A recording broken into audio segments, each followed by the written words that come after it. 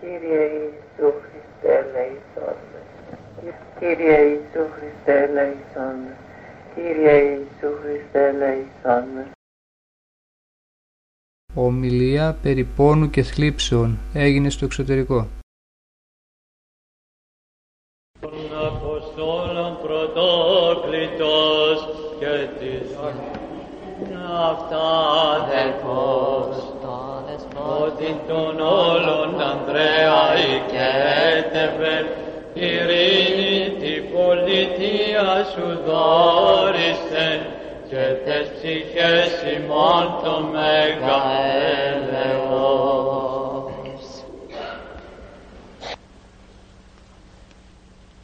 Δεν θα σας κουράσουμε πολλά πράγματα. Ο λόγος μου θα είναι πάρα πολύ σύντομος και μικρός.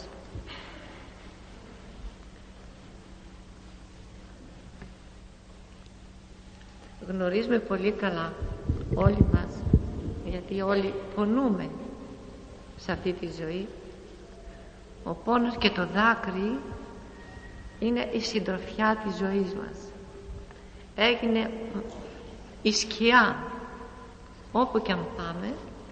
Ο πόνος και το δάκρυ είναι αυτά που μας ακολουθούν. Συγχρόνως βέβαια είναι και φάρμακο το οποίο μας φέρνει την αιώνια ζωή.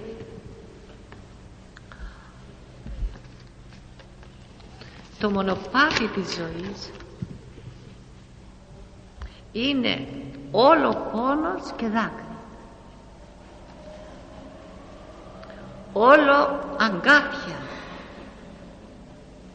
και καρφιά, παντού φυτρωμένη σταυρή, παντού αγωνία και θλίψη. Η αγωνία και η θλίψη διακατέχουν όλο το είναι μας. Κάθε βήμα και μια γεστημανή, κάθε ανηφοριά και ένας Γολγοθάς, κάθε στιγμή και μια λόγχη.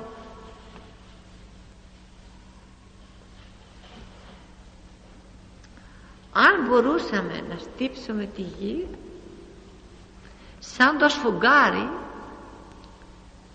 θα έσταζε αίμα και δάκρυα.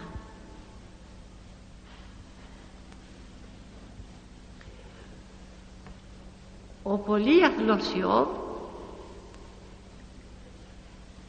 λέγει ότι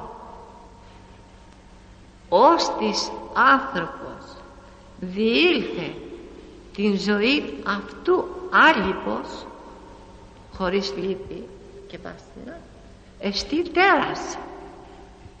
Τι θα πει τέρας? Θα πει εξωφυσικός άνθρωπος, αφύσικος άνθρωπος, διότι θέλει να εννοήσει ότι φυσιολογικά ο πόνος και το δάκρυ είναι η συντροφιά και η ζωή παντός θνητού ανθρώπου. Άνθρωπος ως η χόρτος ημέρε αυτού, ως η άνθος του αγρού ούτως εξανθήσει, λέγει ο ψαλμός του Δαβίδ. Το τριαντάφυλλο βγάζει αγκάθι και το αγκάθι τριαντάφυλλο. Τα ωραία στην παρούσα ζωή συνοδεύονται με πόνο, αλλά και ο πόνος βγάζει στη χαρά, διότι πίσω από κάθε δοκιμασία του Θεού κρύβεται η αγάπη του Θεού. Υποφέρομαι σε κάποιο διάστημα, ερχόμεθα σε ανηφοριά, Γολγοθά και Σταύρωση, αλλά ακολουθεί η Ανάσταση όταν ο Γολγοθάς και η Σταύρωση γίνεται με γνώση Θεού και όχι με εγωισμό και ανυπομονησία. Συνήθως το ουράνιο τόξο υψώνεται ύστερα από την μπόρα. Πρέπει να προηγηθούν οι καταιγίδες για να ξαστερώσει ο ουρανός. Η διάκριση, φωτισμένη από την χριστιανική πίστη και φιλοσοφία, βλέπει διαφορετικά τα πράγματα. Έχει την ικανότητα με την ενόραση να βλέπει πολύ βαθιά από τα φαινόμενα. Η ενόραση του Θεού βλέπει βαθιά. Τι εννοεί? Ότι πίσω από τη θλίψη, πίσω από το δάκρυ, πίσω από τη συνήθεια πόνωση που μας φέρνει κάποιος πειρασμός, η ενόραση βλέπει την ωφέλεια που θα προκύψει και δίνει σε αυτόν τον άνθρωπο της ενοράσεως να διαχειρίζεται τη θλίψη, τον πόνο, τον πειρασμό με διάκριση. Δεν κάνει αδιάκριτον αγώνα. Μέσα από τον πόνο η ενόραση βλέπει τη χαρά και την ελπίδα, όπως ο θρίαμβος του Χριστού βγήκε μέσα από τον πόνο του πάθους και του σταυρού. Ο Χριστός μας δεν έφτασε να πει επάνω στο σταυρό «Ηλί λαμά σαβαχθανή», «Θεέ μου, είναι τι με κατέλειπες»? Δεν το είπε? Το είπε. Το αποτέλεσμα, η Ανάσταση.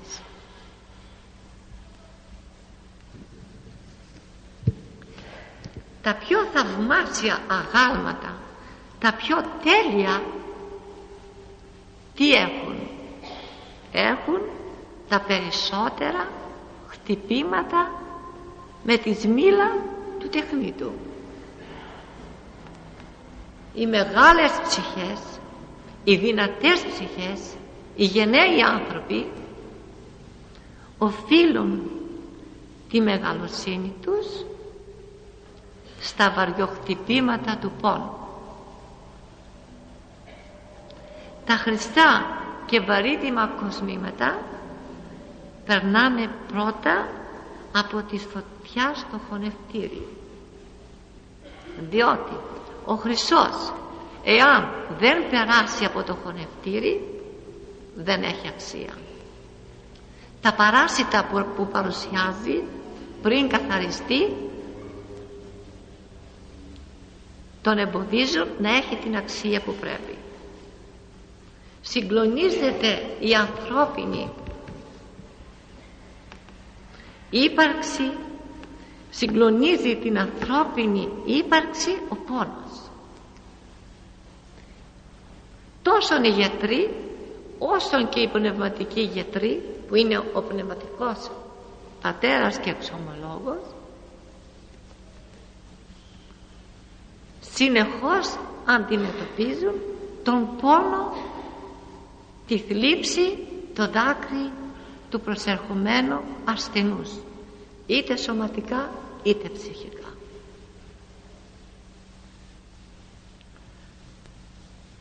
Ο πόνος είναι φωτιά, είναι καμίνι που καίει και κατακαίει. Είναι καταιγίδα και τρικυμία.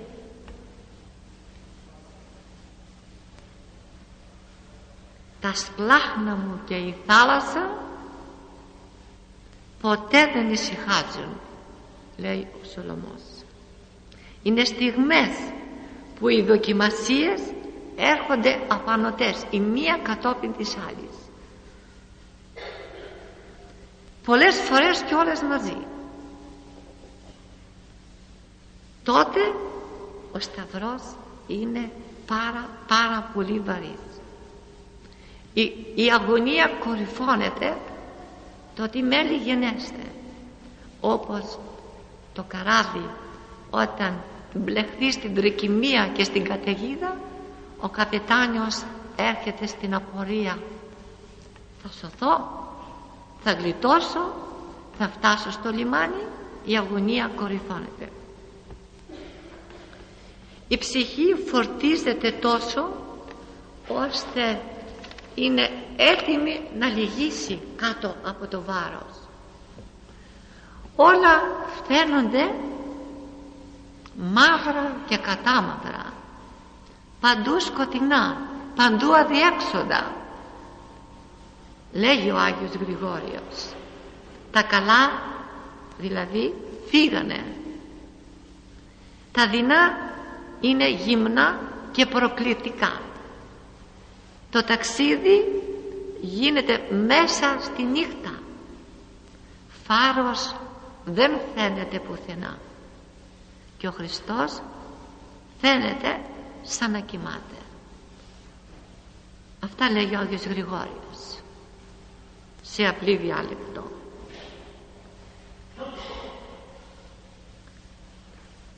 Ενθυμούμεθα από το Ιερό μας Ευαγγέλιο όταν κάποτε ο Χριστός μας μαζί με τους μαθητές του βρισκότανε στη λίμνη και σηκώθηκε μεγάλος άνεμος και καταιγίδα. Έκανε πως κοιμάται, σαν να μην ήξερε το τι γινόταν στο καράβι που ήταν επάνω. Οι μαθητές σαν άνθρωποι, σαν και εμάς, θορυβήθηκαν, τρόμαξαν, ανησύχησαν, κορυβώθηκε η αγωνία και πηγαίνουν στο Χριστό μας και του λέγουν: Κύριε, σήκω, χανόμεθα, πνιγόμαστε. Και τότε ο Χριστός τους κοίταξε με το μάτι το θεϊκό, σαν να τους έλεγε: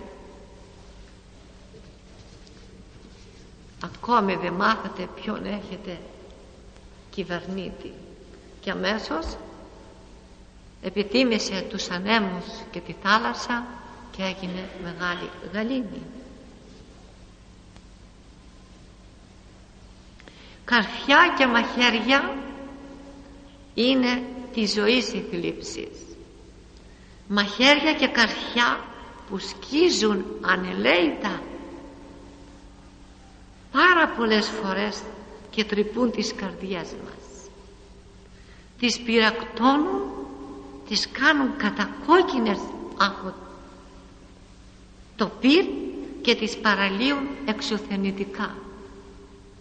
Το μόνο που απομένει σε τούτες τις δύσκολες στιγμές είναι η κραυγή.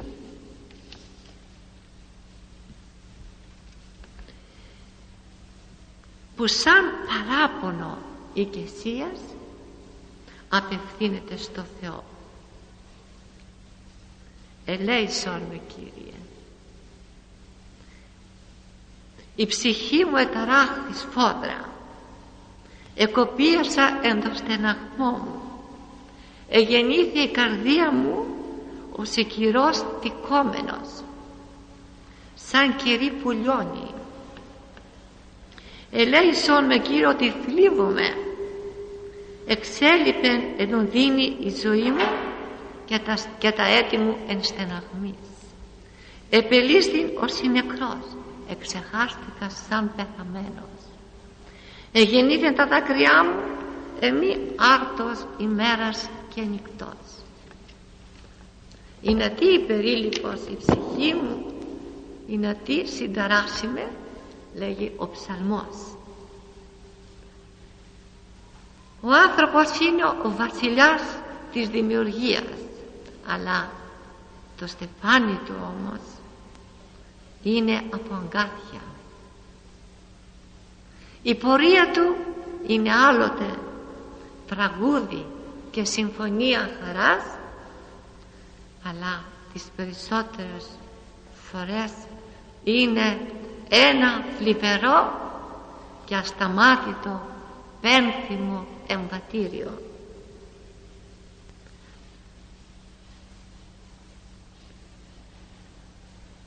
Σε αυτές τις δύσκολες στιγμές κρίνεται η ψυχή του ανθρώπου. Εκείνο που ανατρέπει την όλη υπόθεση της αγωνίας είναι η φωνή, η κραυγή, η οικετευτική, η εξόλης της ψυχής του ανθρώπου. Θα έχετε γνωρίσει στη ζωή σας τέτοιες στιγμές πόνου και αγωνίας, και αν έχετε την πείρα, έστω και 2 λόγια προσευχής, πώς ανατρέπετε το κακό. Μεγάλο και αιώνιο το πρόβλημα του πόνου, ατέλειωτο. Το μελέτησαν φιλόσοφοι και κοινωνιολόγοι και ψυχολόγοι και άλλοι πολλοί. Την αυθεντικότερη, ωστόσο, απάντηση τη δίνει ο χριστιανισμός, η πίστη, ο νόμος του Θεού.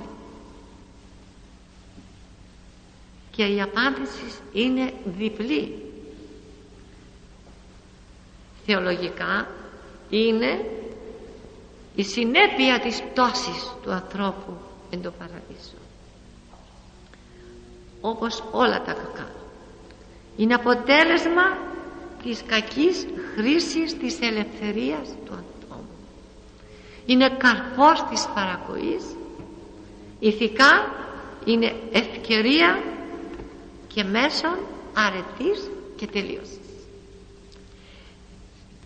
Εκεί που είναι αποτέλεσμα της πτώσης, αντίστροφα δια της χάριτος του Θεού, αυτό γίνεται μια ευκαιρία από το Θεό να προσεγγίσουμε το Θεό. Εν θλίψη εμνηστημέν σου, λέγει πάλι ο προφήτης, εν καιρό της θλίψεώς μου σε θυμήθηκα, Θεέ μου. Και απάνω στην απάντηση που δίνει ο Θεός στη θλίψη του ανθρώπου, έρχεται και γνωρίζεται ο Θεός καλύτερα.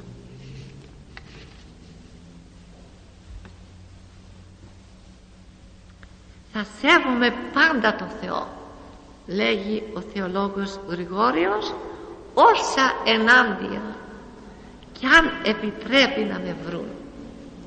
Ο πόνος για μένα είναι φάρμακο σωτηρίας. Ο δε Μέγας Βασίλειος λέγει, εφόσον μας ετοιμάζει ο Θεός το στεφάνι της βασιλείας Του, αφορμή για αρετή ας γίνει η ασθένεια. Γίνεται αφορμή μετανοίας και βασιλείας Θεού κληρονομίας η ασθένεια. Ο άνθρωπος όταν έχει την υγεία του συνήθως ξεχνάει το Θεό.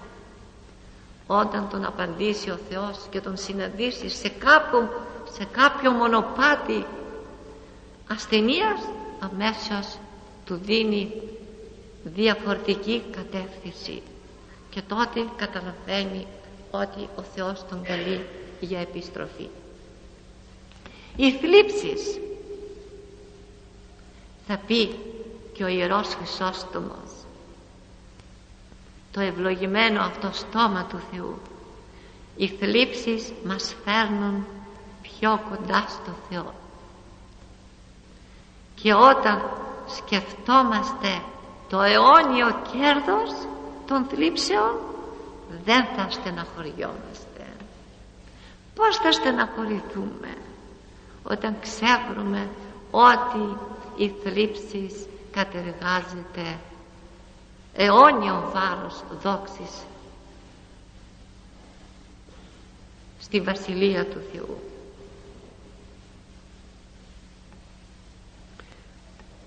Ο Μέγας Απόστολος Παύλος, ο τόσο διωγμένος και πονεμένος και κατάστικτος από τα στίγματα του Κυρίου, όλος γεμάτος από στίγματα, από βασανισμούς και μαρτύρια και χλευασμούς για την αγάπη του Χριστού. Τι μας διδάσκει?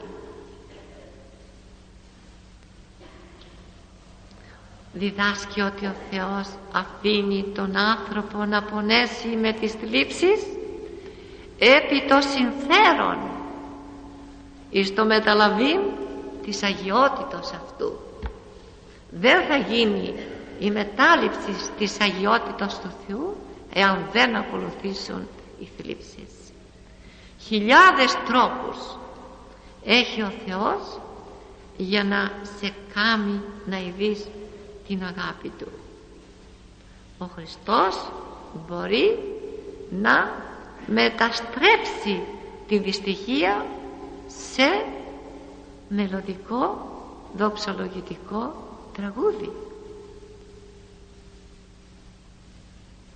«Η λύπη ημών εις χαράν γεννήσεται», είπε ο Κύριος. Δεν γίνεται έτσι? Όταν λυτρωθούμε από κάποια μεγάλη θλίψη, από έναν μεγάλο επικίνδυνο πειρασμό, όταν μας γίνει μια θαυματουργία επάνω σε μια βέβαια θανατική ασθένεια, δεν καταλήγουμε στη μεγάλη και ολόψυχη και ολόκαρδη ευχαριστία μας προς τον Θεό και το αποδίδουμε ότι με μεγάλη σοφία επεξεργάστηκε στην ψυχή μας αυτή τη μεγάλη σωτηρία? Μάλιστα. Τέτοια μάχη, τέτοια νίκη. Στην αγορά του ουρανού δεν υπάρχουν φτηνά πράγματα. Οι στιγμές του πόνου και της θυσίας είναι στιγμές ευλογίας Θεού. Κοντά σε κάθε σταυρό είναι και μια Ανάσταση. Τι κι αν τώρα πονάμε και κλαίμε ασταμάτητα, είναι κάτι το πρόσκαιρο, το προσωρινό. Το γάρ παραυτήκα ελαφρών της θλίψεως ημών, καθ' υπερβολήν εις υπερβολήν αιώνιον βάρος δόξης κατεργάζεται ημίν, λέει ο Παύλος. Ο άνθρωπος του πόνου είναι ο άριστος αθλητής της ζωής με τις ένδοξες νίκες, θα ακριβοπληρωθεί με τα αιώνια βραβεία. Α οφθαλμός ουκίδε ους ουκίκουσε και επί καρδία ανθρώπου ουκ ανέβη, άι τίμασε ο Θεός. Θα έχετε υπόψη σας ότι τα μεγάλα αθλήματα στους αθλητικούς στίβους και στα γυμναστήρια που βλέπουμε τα δίνουν οι ειδικοί άνθρωποι, οι γυμναστές, σε ειδικούς ανθρώπους που είναι πλωτισμένοι με αυτά τα χαρίσματα, όχι στον καθένα, όχι όποιος και αν θέλει να τρέξει ή να αγωνιστεί είναι και κατάλληλος να αγωνιστεί με τον αντίπαλο και να πάρει το στεφάνι της νίκης. Εκπαιδεύονται και μετά μπαίνουν στο θέατρο της πάλης και του αγώνος. Άρα λοιπόν αυτοί που μπαίνουν δια της κρίσεως του Θεού στα αγωνίσματα τα μεγάλα των θλίψεων είναι διαλεγμένοι από το Θεό, και μακάρι να το καταλάβουμε αυτό, να καταλάβουμε τη μεγάλη τιμή από το Θεό και να δείξουμε ανάλογη συμμόρφωση έως ότου πάρουμε το στεφάνι.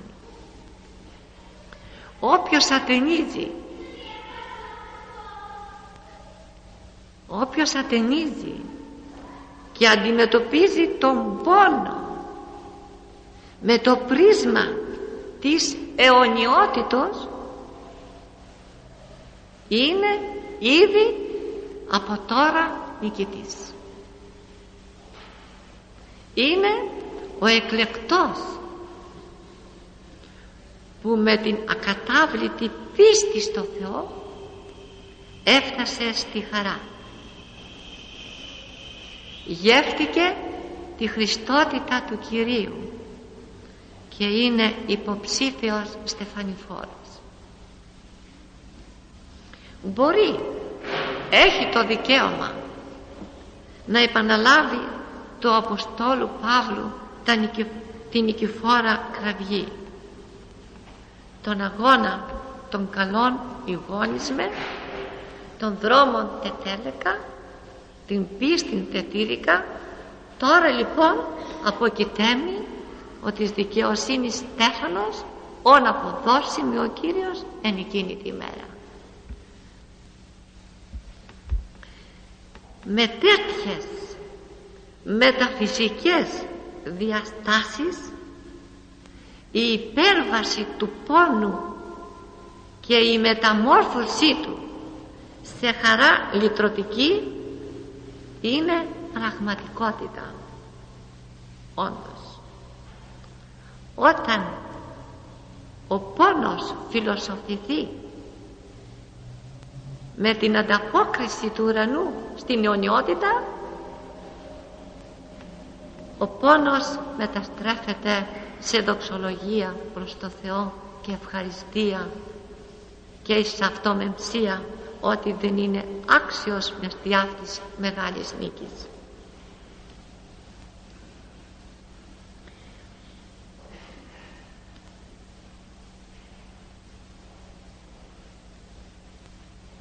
Είναι αλλίωσης που οφείλεται στη δύναμη του Θεού. Είναι μετακένωση, παράλογο βέβαια για τον άνθρωπο του ορθού λόγου.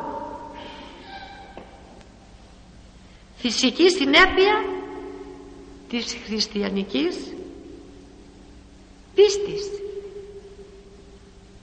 Η μετακένωση τούτη,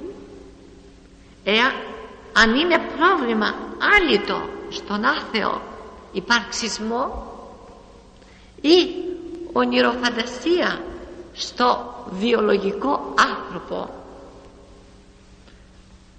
είναι ωστόσο για τον άνθρωπο της πίστης το μέγα θαύμα της αλλίωσης του Θεού. Η μεταφυσική βίωση του πόνου, η υπέρβαση του πόνου οδηγεί στη λύση του μεγάλου προβλήματος. Οδηγεί από το σκοτάδι στο φως. Διότι όταν δεν έχουμε αυτή την φώτιση της πίστης, τον πόνο τον βλέπουμε πολλές φορές σαν εγκατάλειψη του Θεού. Οφείλουμε λοιπόν να αποδεχόμαστε τον πόνο που μας επισκέπτεται σαν μια ευλογία του Θεού.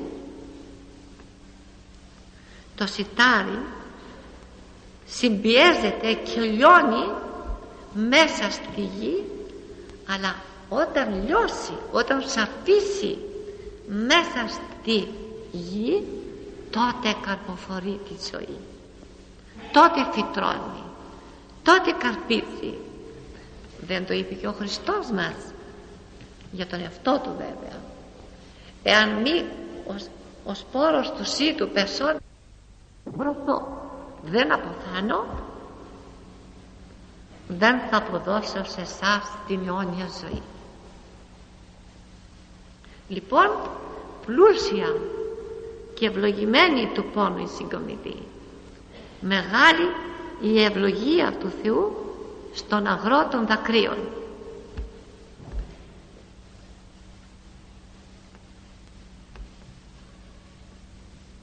Πριν της μετάνοιας του Ιερού Αυγουστίνου, ο αγρός του Ιερού Αυγουστίνου ήταν κάτι το σάπιο άθλιο και το άχρηστο. Αλλά η πλούσια προσφορά της μητέρας του της Αγίας Μόνικας έφερε την πλούσια συγκομιδή σε αυτό τον άχρηστο και άκαρπο αγρό της ψυχής του παιδιού της. Άρα λοιπόν ο αγρός των δακρύων φέρνει τους μεγάλους καρπούς του Θεού. Ευλογία λοιπόν που την βιώνουν όσοι με το χάρισμα της διάκρισης αληθινά πιστεύουν. Ευλογία Θεού και έλεος όσοι διήλθαν το καμίνι του ποικίλου πόνου, στο κρεβάτι του πόνου, στο καρότσι του πόνου, με θεϊκή δύναμη και επίγνωση. Τους περιμένει η αιώνια, η αθάνατη, η πανευτυχής ανάπαυσης εν το Θεό. Αμήν. Σώσον Κύριε τον λαό σου και ευλογήσον την κληρονομία σου. Νίκας της βασιλεύσης κατά βαρβάρων φορούμενος και των σοφυράτων δια του σταυρού σου πολυτεύμα. Διευχών των Αγίων Πατέρων ημών, Κύριε Ιησού Χριστέ ο Θεός, ελέησον και σώσον εμάς. Αμήν. Κύριε Ιησού Χριστέ, ελέησον με. Κύριε Ιησού Χριστέ, ελέησον με. Κύριε Ιησού Χριστέ, ελέησον με.